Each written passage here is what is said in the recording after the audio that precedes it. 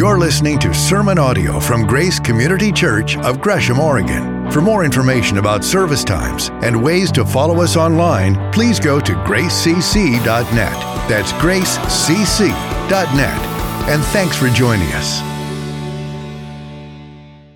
So in the spirit of authenticity and always wanting to be as real and authentic with you as possible, and a number of you know what's going on with my family, I want to just tell the rest of you, it's a hard season right now for my family.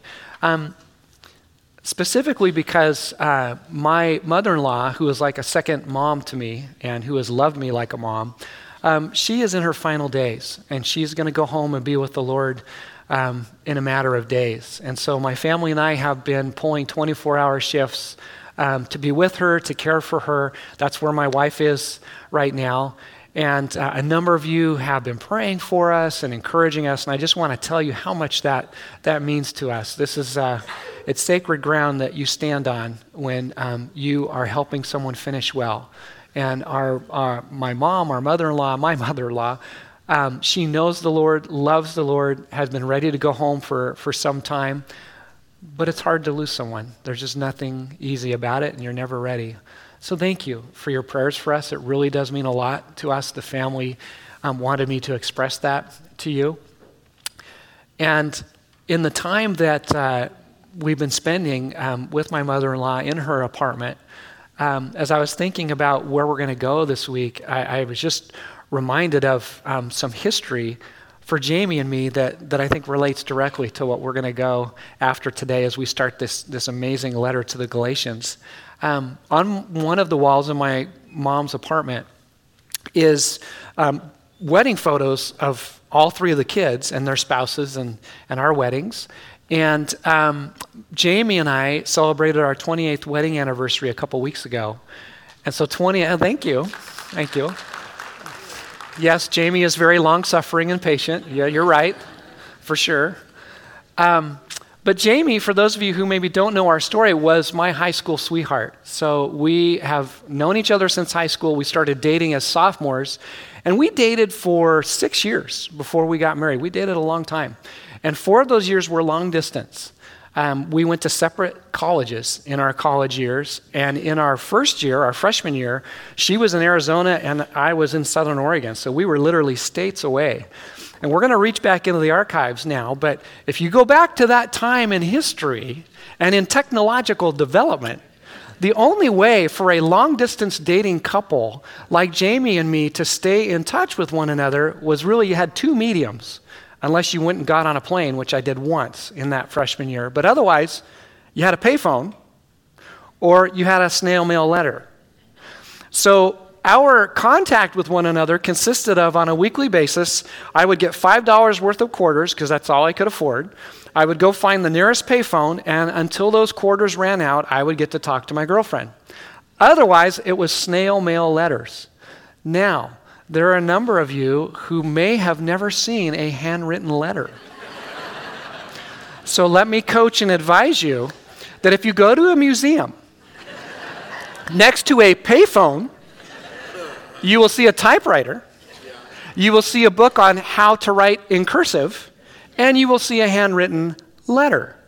Because in this day and age that we live in, we have so many methods and modes of communication, and many of them are instantaneous, right? Cell phones, texting, I know it's so last millennium, but emails, FaceTime, video chat.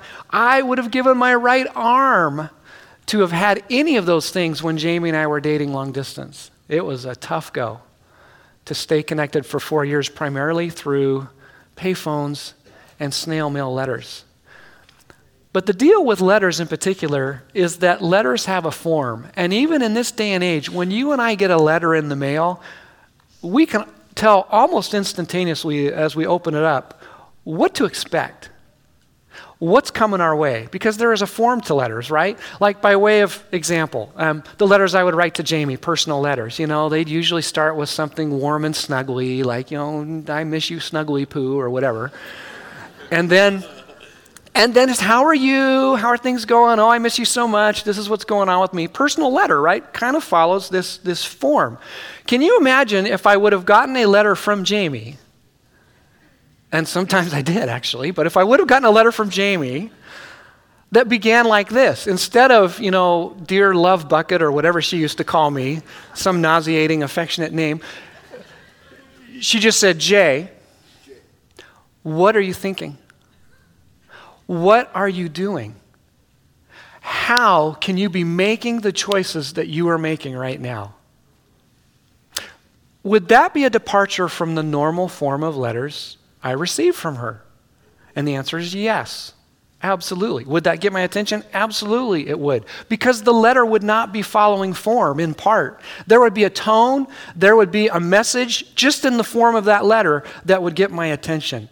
The same is true for this letter to the Galatians. In the ancient world, there was a form that you followed when you wrote letters. And it followed this form. The person, the human author who wrote this letter was the Apostle Paul, as the Holy Spirit guided him, as God told him what to write. And he follows this same form in every single one of the letters we have in the New Testament, except this one. And the reason we're pointing this out is because we preach in part to equip you to read the Bible for yourself and to absorb it and glean from it and enjoy it for yourself.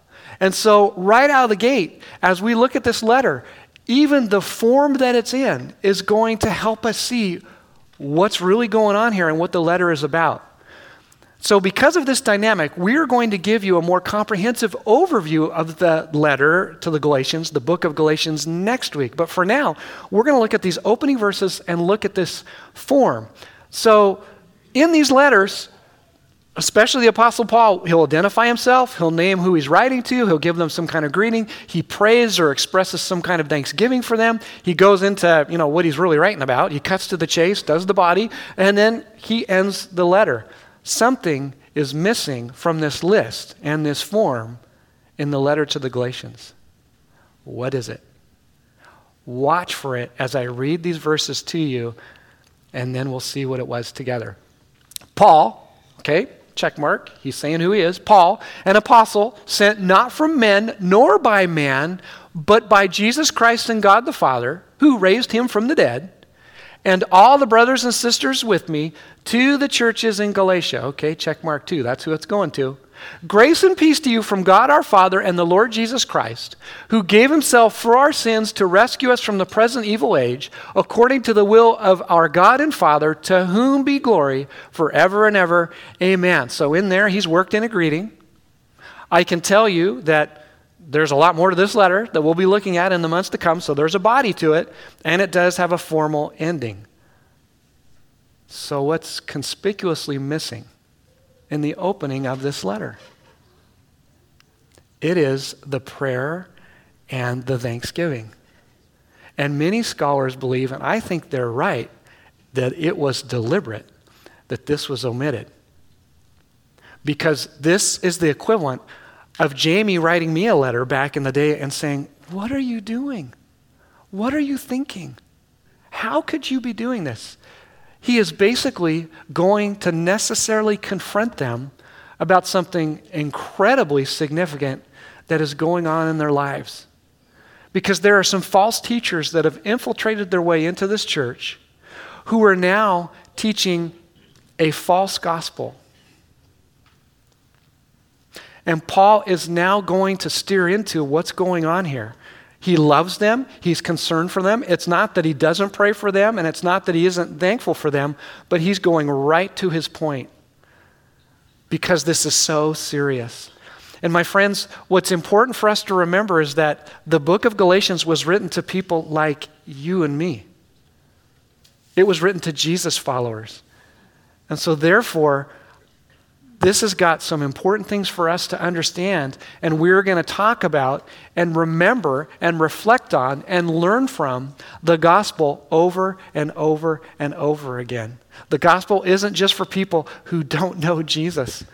The gospel is for people who do know Jesus, and we need to be reminded of it and hear about it and learn from it and absorb it over and over again every single day. And so that's what we're going to do in this series together. So the interesting thing here with these 5 verses is Paul is basically telling us what the rest of the letter is all going to be about. So in these 5 verses, we're really getting a synopsis and a sneak preview of what's coming our way over these next several months. So let's dive into it. He is going to be very direct with them about what the gospel is. But before he does so, he's going to establish some credibility here. First, he says he's an apostle. That's a really important word. It literally means one who is sent or a sent one. And it's an elastic word in the New Testament. It has different meanings depending on the context. For instance, you have the capital A apostles. They were the ones, the original 12, who were personally recruited by Jesus, trained by Jesus, lived with him for 3 years. There's only 12 of those guys. But then you see apostles who were designated and recognized and sent out by churches in the early church with authority and with the ability and the calling and the commission to go take the gospel to places that had never been before, or to go lead and provide leadership to churches that hadn't had it before, and what have you. So you have this range of what apostle means, and this is really, really important. And we're going to hear more about this in 2 weeks when Paul basically rehashes for us how he met Jesus on the road to Damascus in the book of Acts in the New Testament in Acts chapter 9. But he basically says, hey, because Jesus met me on that road, because at that point he called me personally to go and take the good news, that's what the gospel means, the good news, the gospel, to non-Jews, Gentiles, I'm an apostle too. He's basically saying, I have the same legitimacy and credibility that the original 12 apostles did, even though I'm not technically one of them.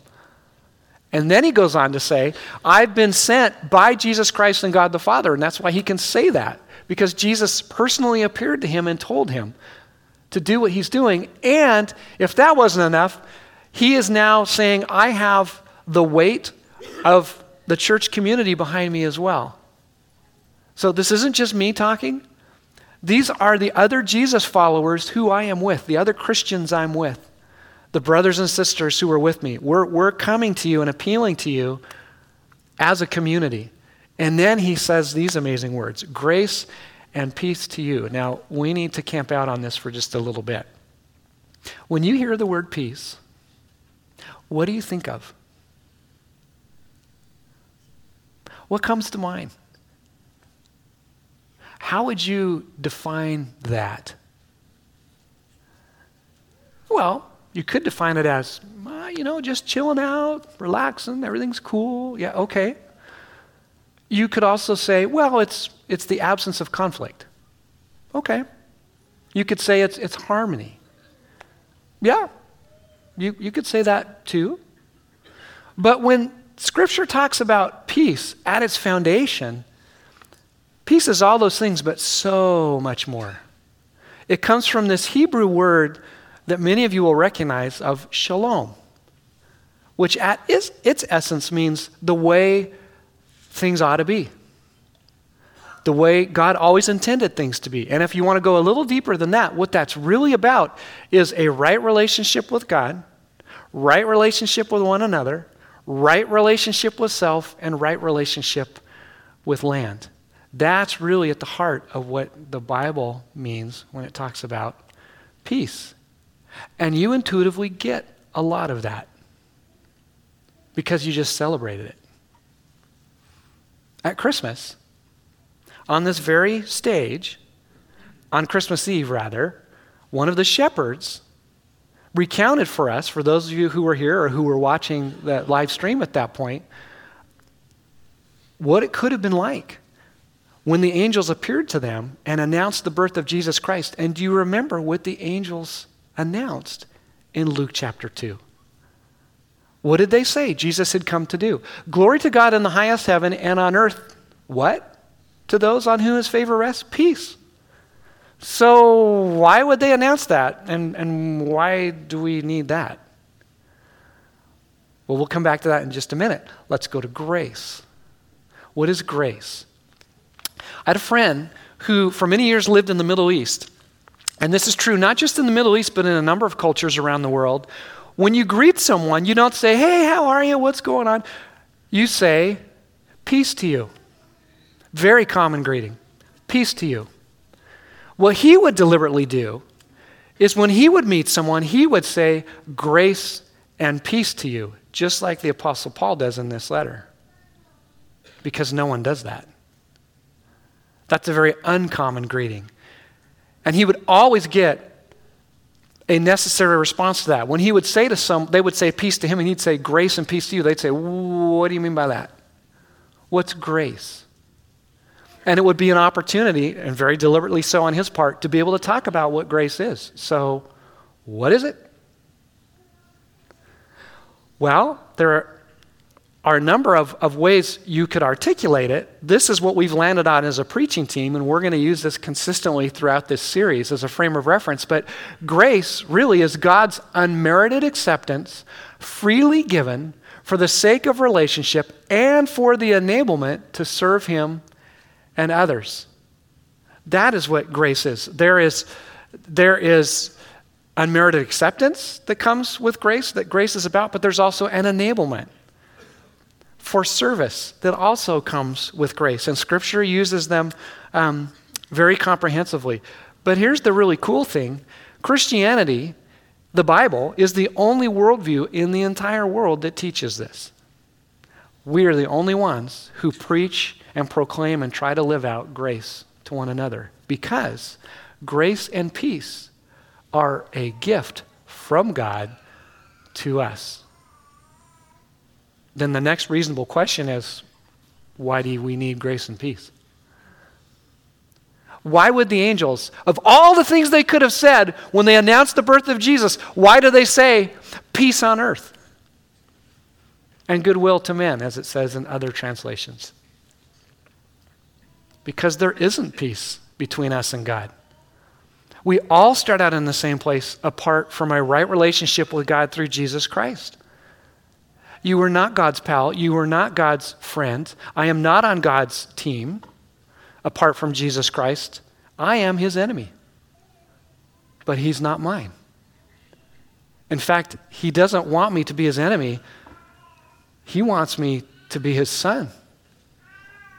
He wants you to be His daughter. He wants you to be His friend.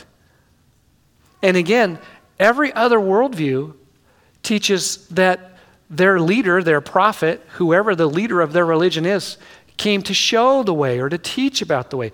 Jesus is the one who said, I'm not just going to teach you and show you, I am the way. And I am the only way.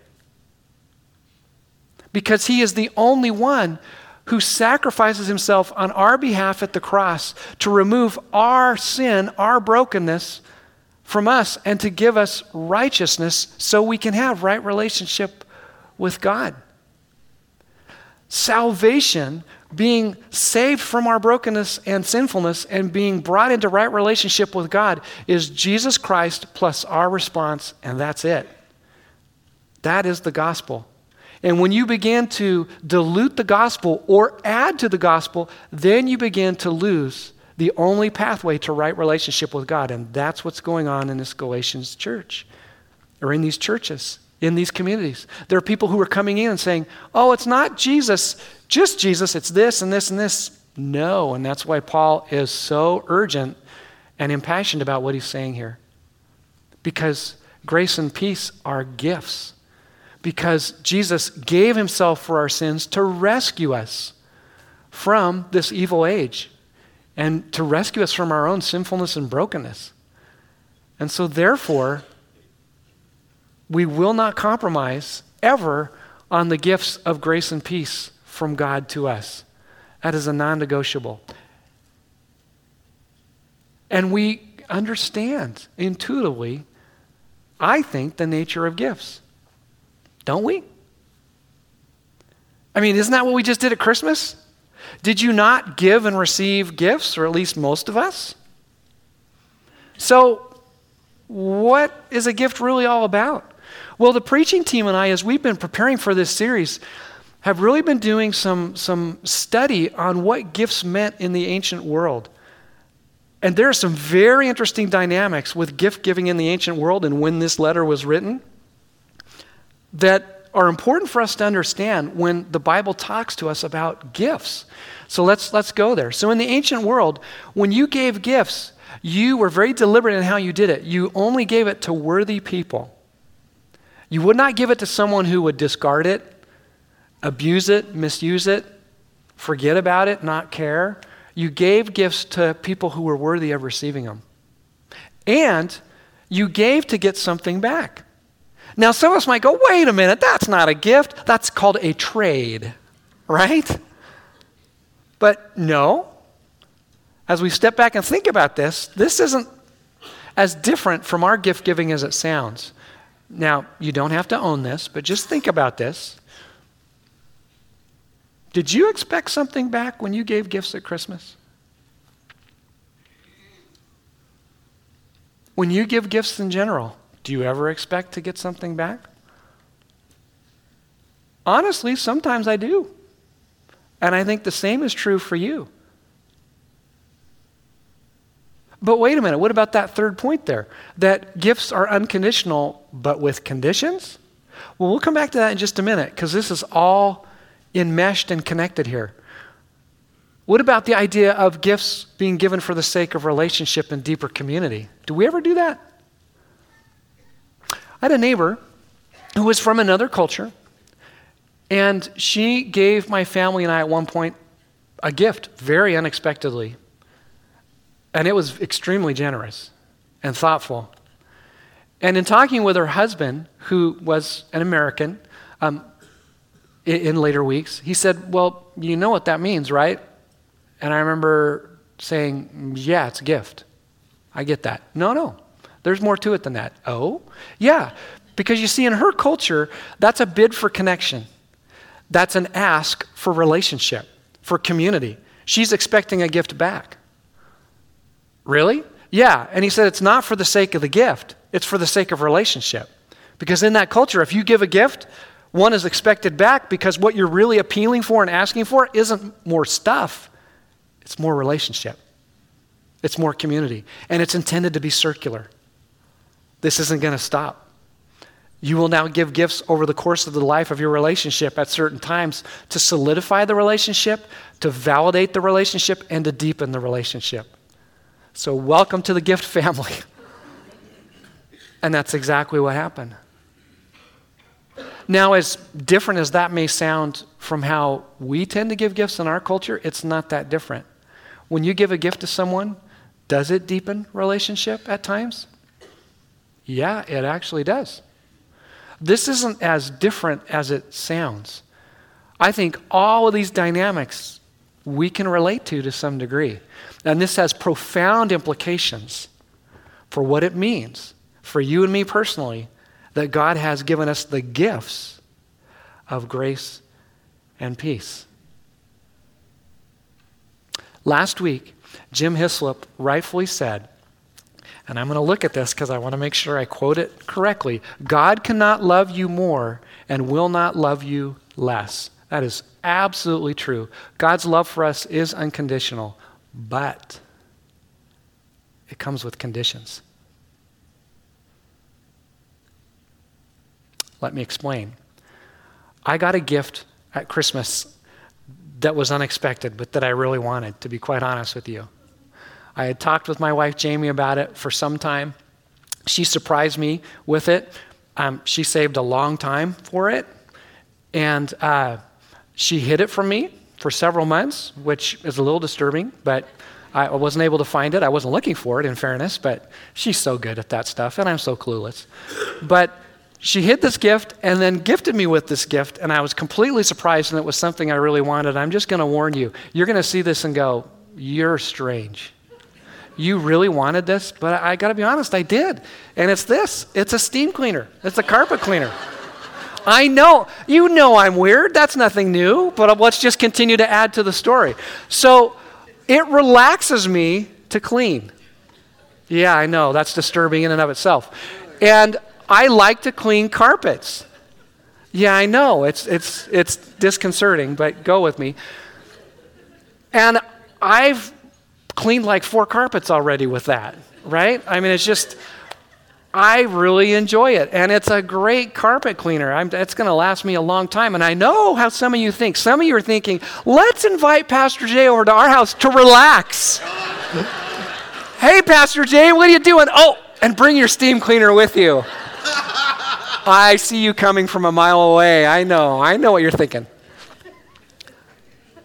But let's run with that for a minute.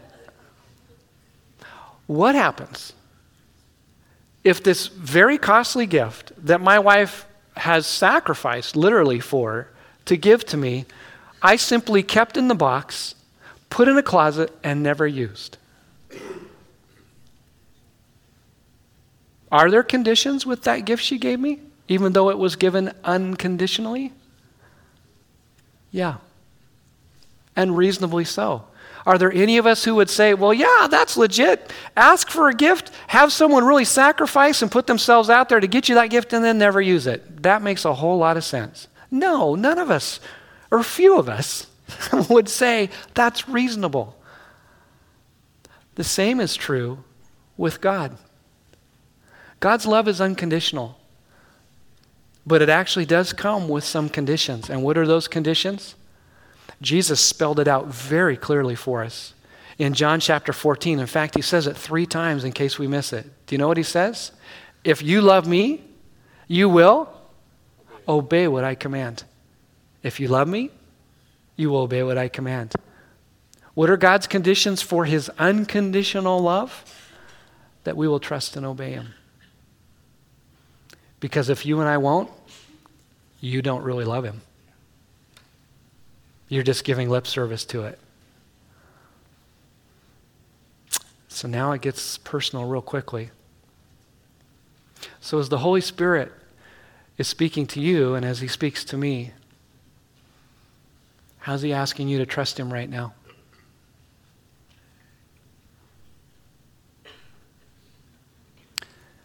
How's he asking you to obey him right now?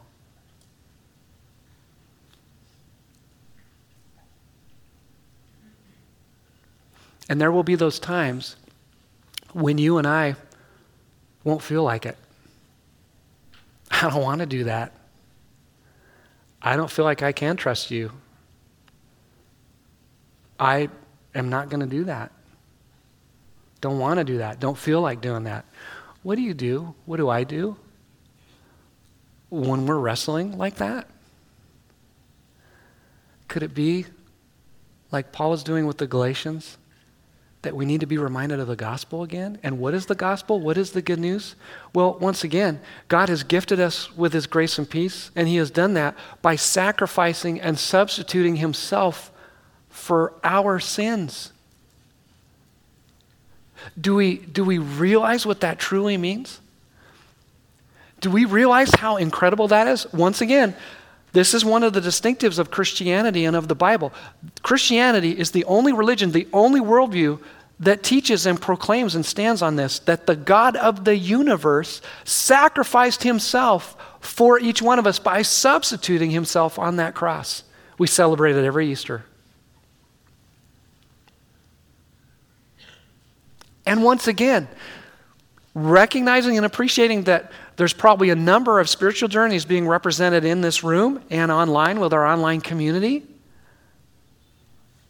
You intuitively get this on some level. You want this on some level. And I'll prove it to you. What is the storyline that runs through every Marvel movie? That runs through Star Wars from start to finish? That runs through not just the medium of cinema, but through stories and fairy tales and fables and poems and other expressions of art. That is true for every single people group, every single culture all over the world. Do you know what it is? Every single one of them, every single one of us longs for a hero or a heroine. It is the storyline that runs through everything. And I'll give you a contemporary example. How many of you subscribe to Disney Plus? Okay, how many of you are aware of Disney Plus? Okay, this gives me a little bit of frame of reference for how much I need to explain here. So On Disney Plus, here it comes, folks. On Disney Plus, there is a spin-off of Star Wars called The Mandalorian. Okay? And some of you are going, how is he managing to work Star Wars into another sermon? Watch and see. So, very basically, for those of you who don't know the story, you don't need to. The Mandalorian is the guy on the right. And I know he looks like a robot, but that's armor he's wearing. There's a dude underneath there. But the one on the left is a robot. And as the story goes, the Mandalorian is this bounty hunter. He's hired to emotionlessly, mercilessly hunt people down and take them to whoever is paying for the bounty, just like it's described. This robot starts out in the story as kind of a peer, and then he becomes an enemy. And he's trying to kill this little baby Yoda that the Mandalorian now is protecting. And for those of you who haven't seen the 8th and final episode of The Mandalorian for this series, if you're watching online, mute the volume. For those of you here, plug your ears because I'm going to tell you what happens. So basically, this robot who is the Mandalorian's enemy, and baby Yoda, as cute as he is, his enemy, they're in this firefight. They're all going to die, and the robot sacrifices himself for the sake of everyone else and rescues them and saves their lives. This story repeats itself through the arts and through mediums over and over and over again, and here it is again. Why?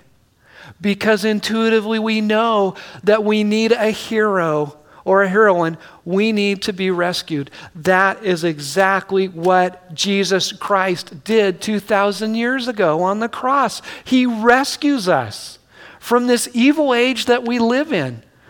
As we looked at last week with Jim Hislop, you and I live in a culture, especially this broken culture, that wants to define you by your brokenness. It wants to marginalize you. It wants you to buy into the lie that you're broken, that there's no hope for you, and that this is the way life is always going to be. And that is not from the Holy Spirit.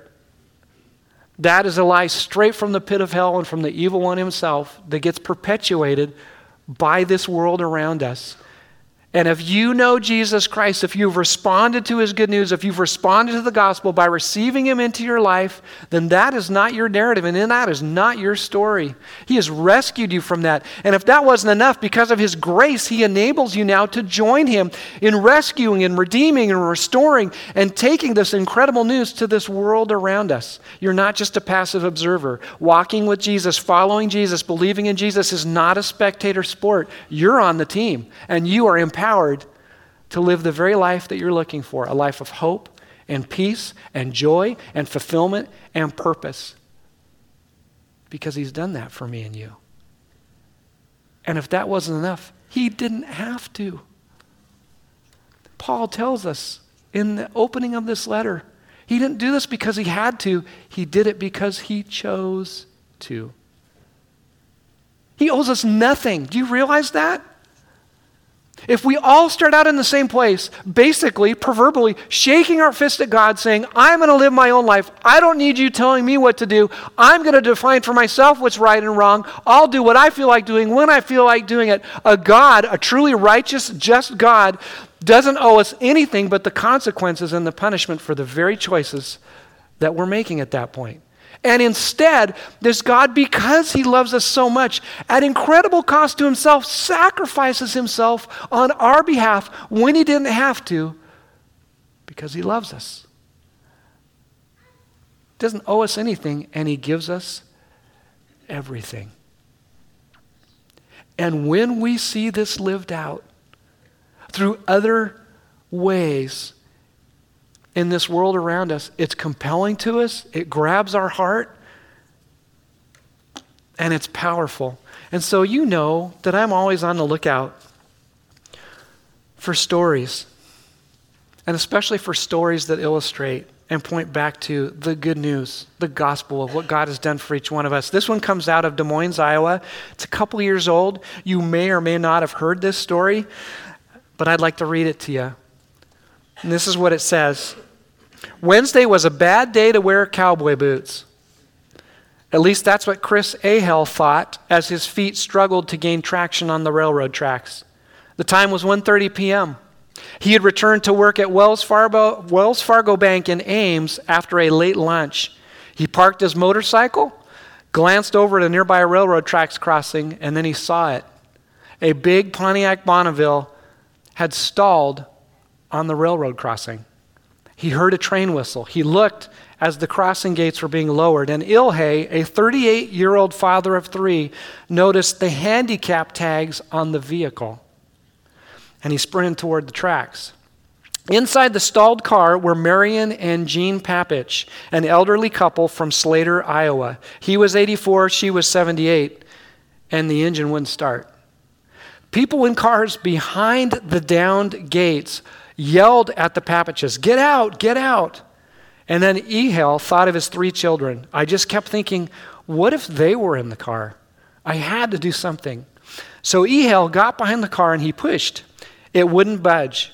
His cowboy boots slipped on the tracks, and the train was coming as he felt the Union Pacific locomotive bear down on them.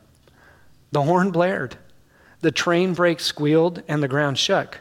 Ilhe ran around to the front of the car. He slipped the toes of his boots into the track ruts to gain leverage, and he heaved. He yelled at Marion Papich, "Put the car in neutral." The train was close. You could hear it, and I could even smell it. The big car finally budged. He moved the car back about 5 feet and then got out of the way with seconds to spare. The train zipped by, missing him by inches. "I was worried about losing the backs of my heels," he said. "I didn't know what to say or do. I was just standing there."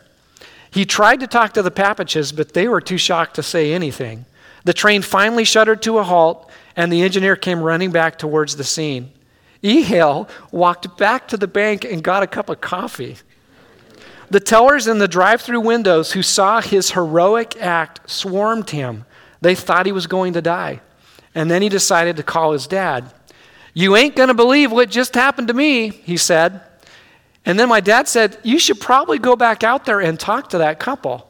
So Ehel went back out, but he never got a chance to talk to the Papiches. They were unavailable for comment. Yeah.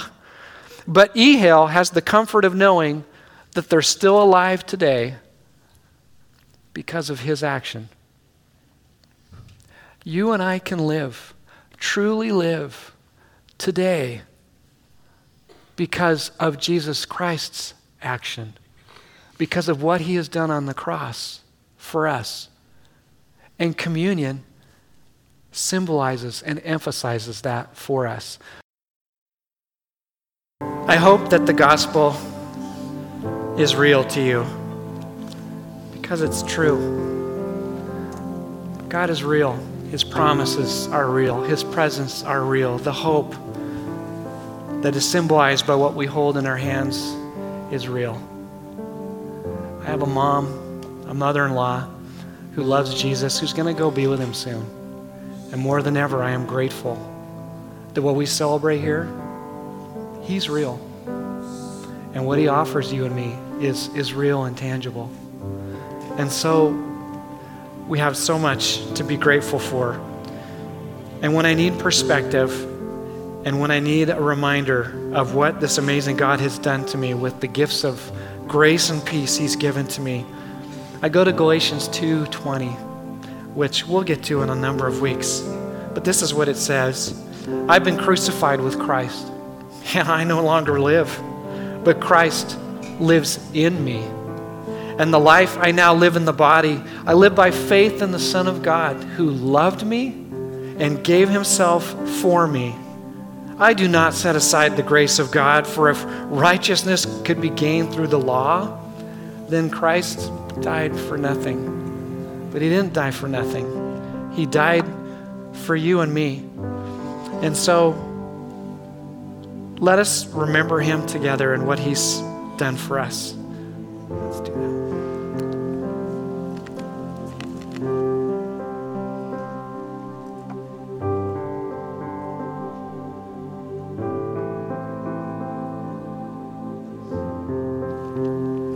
God, how grateful we are that seeing us in our brokenness and in our sin, you don't leave us there, But in your great compassion and mercy, you give us something we don't deserve, the greatest gift of all, the gift of yourself, that you would sacrifice yourself on our behalf to rescue us, to love us. Thank you, Lord.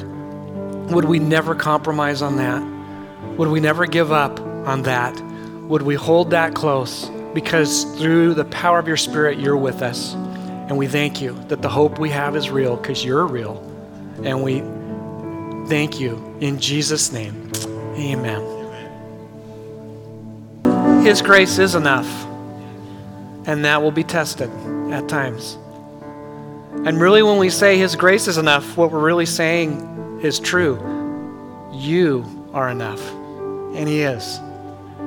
But there will be seasons and there will be times when it won't feel like it. And you'll wrestle with that. And that's why we're a community. You know, we have prayer teams off to the side. They would love to pray with you. I know them personally. They are safe people. I gladly entrust you to them. But if we can pray for you in any way, please let us do so. Because if you know Jesus, if you've responded to the good news, the gospel of who He is, you are changed. You have a new identity and you have a new power to live out that identity. And so I'd like to leave you with these words from Titus. And let this wash over you as we prepare to go from here. Because you see, at one time we too were foolish, disobedient, deceived, and enslaved by all kinds of passions and pleasures. We lived in malice and envy, being hated and hating one another. But when the kindness and love of God our Savior appeared, He saved us, not because of the righteous things we've done, but because of His mercy. He saved us through the washing of rebirth and renewal by the Holy Spirit, whom He poured out on us generously through Jesus Christ our Savior, so that having been justified by His grace, we might become heirs, having the hope of eternal life. That is who you really are if you know Jesus. And you have the ability and the power to live that out as you go out these doors. And that's exactly what I'm going to pray for all of us. Jesus, thank you for each person who is here. Thank you for those who watched in our online community. God, we pray that we would believe you, that we would take you at your word, and that we would remember our true identity of who we are in you. You love us. You've rescued us. You've redeemed us. And now you call us to go with you and redeem and repair this broken world. So wherever we find brokenness this week, and we can do something about it, would we? Would we not be passive? Would we truly live out the grace that you've given to us so that we can give that grace to other people? And we thank you that you are faithful and true. So would we trust and obey you? And we ask all this in Jesus' name. And God's people said, amen. Hope to see you next week. Thanks for being here. Thank you for joining us for sermon audio from Grace Community Church here in Gresham, Oregon. For more information about service times and ways to follow us online, please go to gracecc.net. That's gracecc.net.